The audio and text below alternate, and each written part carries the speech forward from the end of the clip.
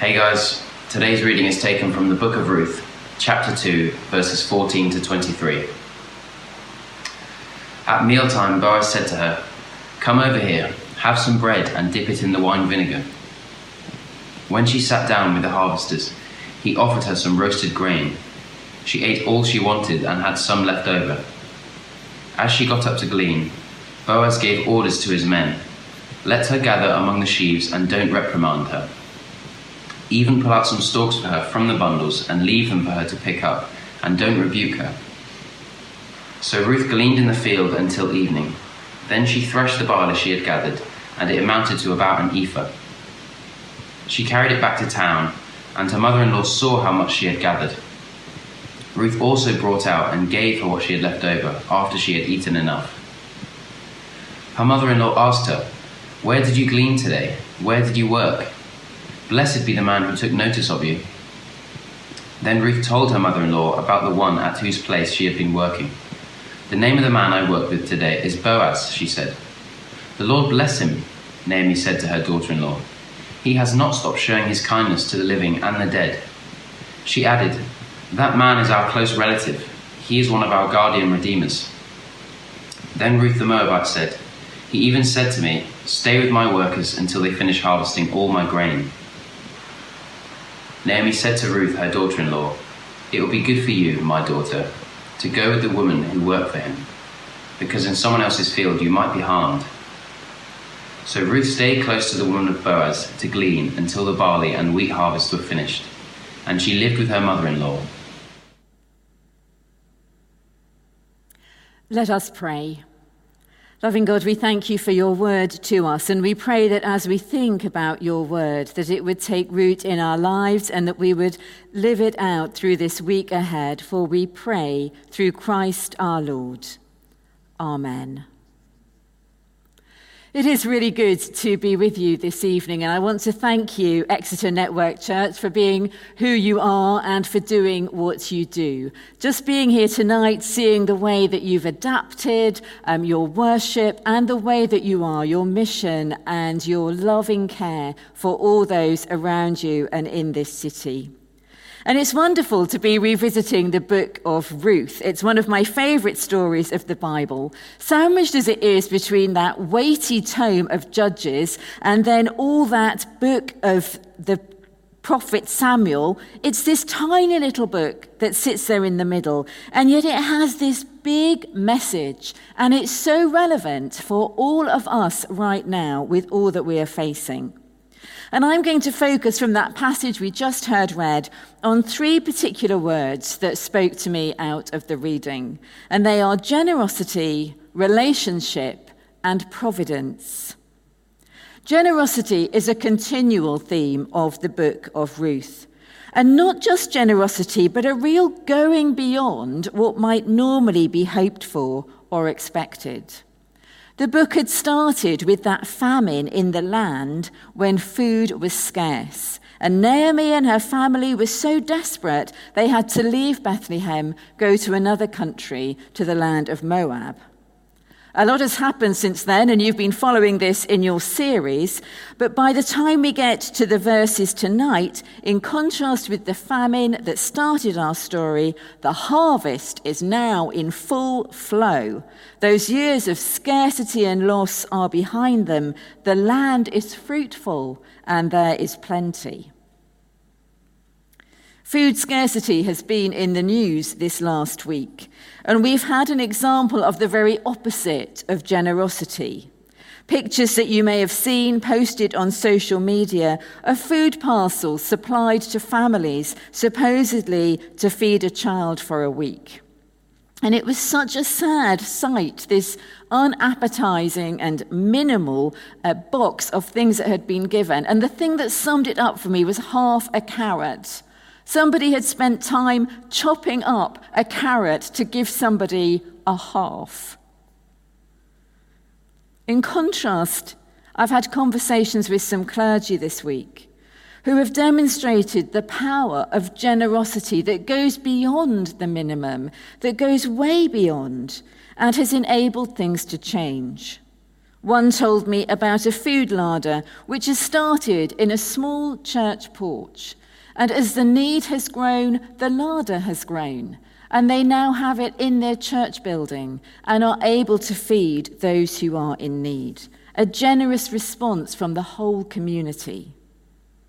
Another told me of becoming aware that for one family in need, their fridge had packed up. And within hours, there had been offers to fund a new one. And I know that we in the church, we could tell more stories of this generosity and how generosity is infectious. And when you hear about it, and when one person gives, others catch that impulse, and they want to give too. And also when I'm on the receiving end of generosity, it makes me want to be generous to others. There's this wonderful cycle of giving and of grace. Throughout the book of Ruth, it is generosity, a generosity that goes beyond what is expected, that moves the story on significantly. Ruth clings to her mother-in-law. She doesn't have to go with Naomi. And there's absolutely no judgment on Orpah in earlier chapter for going back to her family. The love between all of them is apparent. But it's Ruth who goes beyond. Her love and faithfulness go beyond what might be hoped for. As a result of that, her life is changed, and so is Naomi's, and so, very big spoiler alert if you don't know the whole story, so is the nation of Israel and the salvation that will come to the world through Jesus Christ. There is an awful lot riding on these small events where people go beyond the necessary. And here in our verses, it's Boaz's turn to be generous and to go beyond. Ruth is the foreigner. How often in our readings have we heard her called Ruth the Moabite, identified by her nationality? And she's gleaning in the field of Boaz, but then she, the foreigner, has been called over to eat with him. He invites her to the meal. He heaps her plate with the food, and she eats until she is full and has some left over. I wonder if that rings a bell for you, that eating till you're full and having left over, as Jesus when he fed the 5,000. There's not just enough, there is more than enough, and it's overflowing and abundant. And then as they go back to the fields for the afternoon, Boaz instructs his men to pull out extra handfuls so that Ruth may glean even more. The law which all the Israelites were meant to follow was that those in need could follow the harvesters and glean from the edge of the field. Boaz has completely understood the true purpose of the law, which is not to restrict, but is to go further, expressing the love of God. That primary command to love God with heart, soul, mind, and strength will spill over into love for neighbour. And there's no law against it. Love, joy, kindness, against such there's no law. You can do them as much as you like. No one is to stop you. I wonder how this generosity sounds to you, this generosity of God, this overflowing, this abundance. The contrast with half a carrot in a measly box and the gleanings that are offered to Ruth. I want to be generous, and I recognize it is an attitude of spirit and a choice. And it is a choice whether to open up my heart and my life or to defend it. And I'm intrigued by Naomi in our story. Her name means sweet one. But when she comes back to Bethlehem, having lost her husband and her 2 sons, she says, "Don't call me sweet any longer. Call me Mara," which means bitter. For I went away full and I came back empty. But I notice that as the story has continued from there, nobody is referring to Naomi as Mara. Nobody is calling her bitter. Naomi has suffered greatly, but she's still sweet one. She is still Naomi, and she hasn't lost hope. She's had the love of both her daughters-in-law and the companionship of Ruth, who stayed with her. And when she came back to Bethlehem at the beginning of the harvest, it was this sign of hope. Naomi and those around her did not permit bitterness to have the last word, didn't permit anything to close that down to the extent where she couldn't receive the generosity of God. Not long ago, I was listening to the radio and heard a survivor from the Holocaust talk about all the horrors and the losses that she had endured as a young child. And yet here she was in her old age, living a happy and fulfilled life in the United States. The interview itself, surprisingly, was full of laughter. And when the interview asked her how had she managed this, she said, "We must remember the horror, and we must never forget the evil, but I choose in my own heart not to build a house and live there."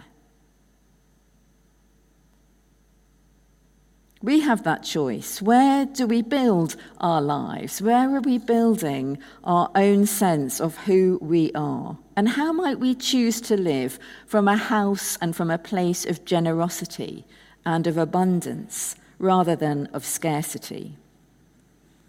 I wonder what difference that could make in the week ahead. And I wonder if we might set ourselves the challenge, not just of doing the right thing, but of going beyond it. I once heard that the verse, "God loves a cheerful giver," could be translated, "God loves a hilarious giver." And I get the feeling that you could have quite a lot of fun with that, with your hilarious giving in the week ahead. My second word, and much more briefly on this one, is the word relationship. And I want to read you verses 20 and 21, which John read at the beginning of the service. Then Naomi said to her daughter-in-law, "Blessed be he by the Lord, whose kindness has not forsaken the living or the dead."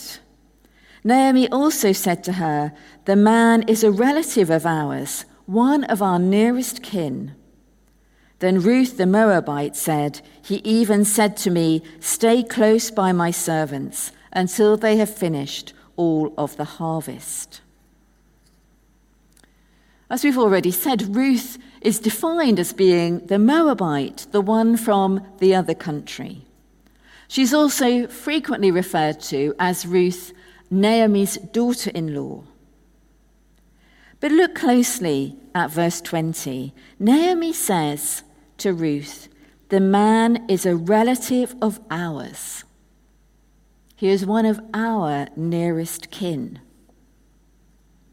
Ruth is no longer the foreigner or the daughter-in-law. She is one of the family. Naomi is saying, Ruth and I, he is a relative of ours.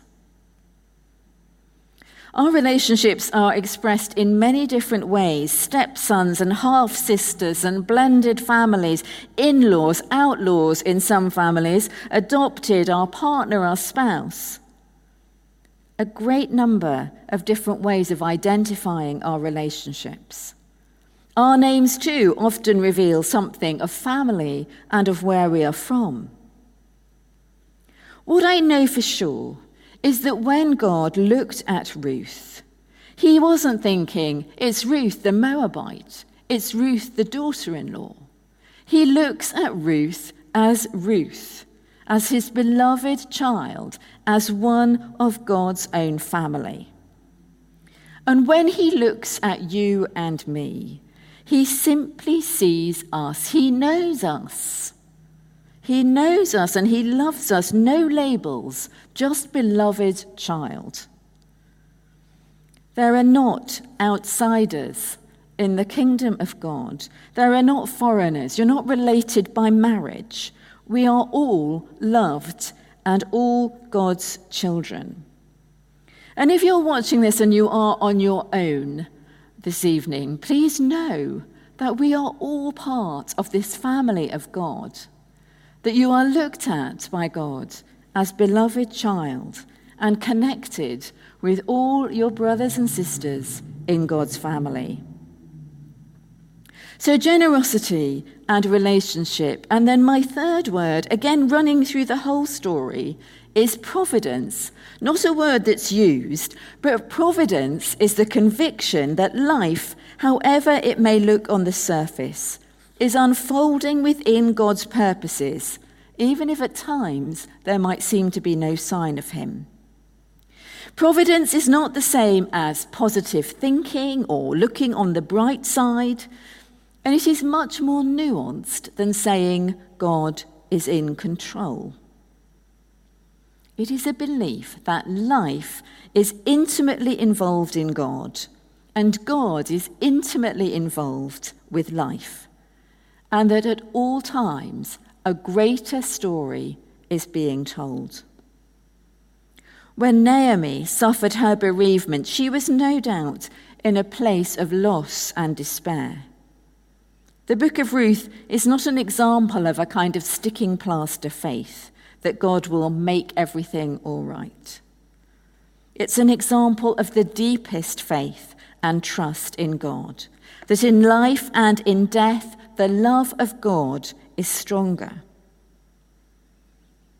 Through this time of the global pandemic, there may be those who have blamed God, asked why such an evil disease could exist.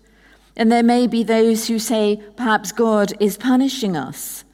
And there are some who say that God, if there is such a being, doesn't intervene or care.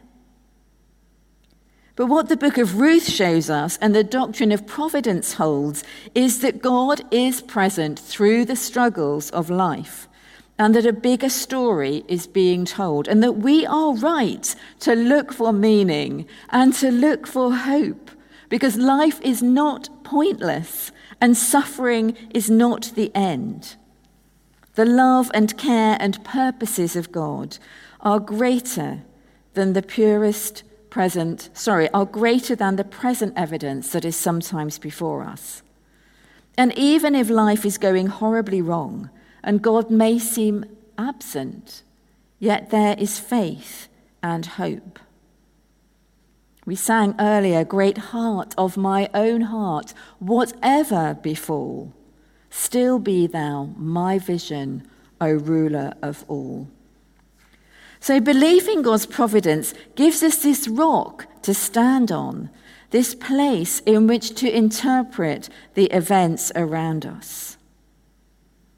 When we read in verse 20, Naomi's statement of faith, did we really take that on board?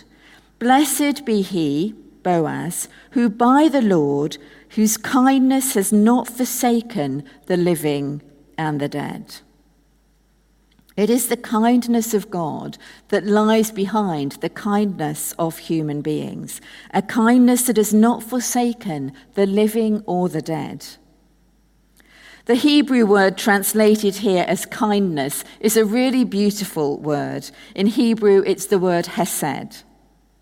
It's a word that's used of God's faithful covenant, of God's unswerving love and loyalty. It's sometimes translated in English as loving kindness, but none of our translations really do justice to the depth and the breadth of this word. The Lord was with Naomi. It's that trustworthy commitment, that absolutely reliable love. The Lord was with Naomi, was with Ruth. They are held in that steadfast covenant, loving kindness of God that came through them for the people of Israel and through them for the world. I think we're reminded at the moment that our lives too are dependent on God. We've become so much more aware of our own fragility, of our mortality. We are dependent on this providential God of steadfast love and of covenant kindness, a kindness that doesn't forsake us in life or in death. Every breath, we take is by his life, and we wouldn't exist without the sustaining power and love of God flowing in and through this world.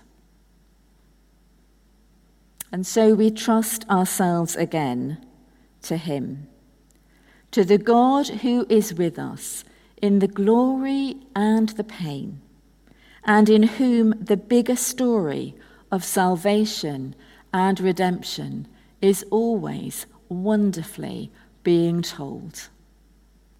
Thanks be to God. Amen.